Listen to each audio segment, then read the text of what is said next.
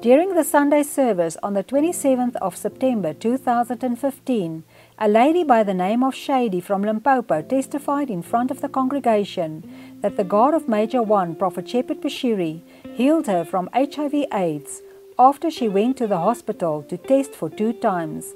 Listen to her testimony. And again, Papa, the last thing you said, I see positive. I said, yes, Papa, I am HIV positive. You said it is done. And then after 2 days, I went for the test. And then they said, you are negative.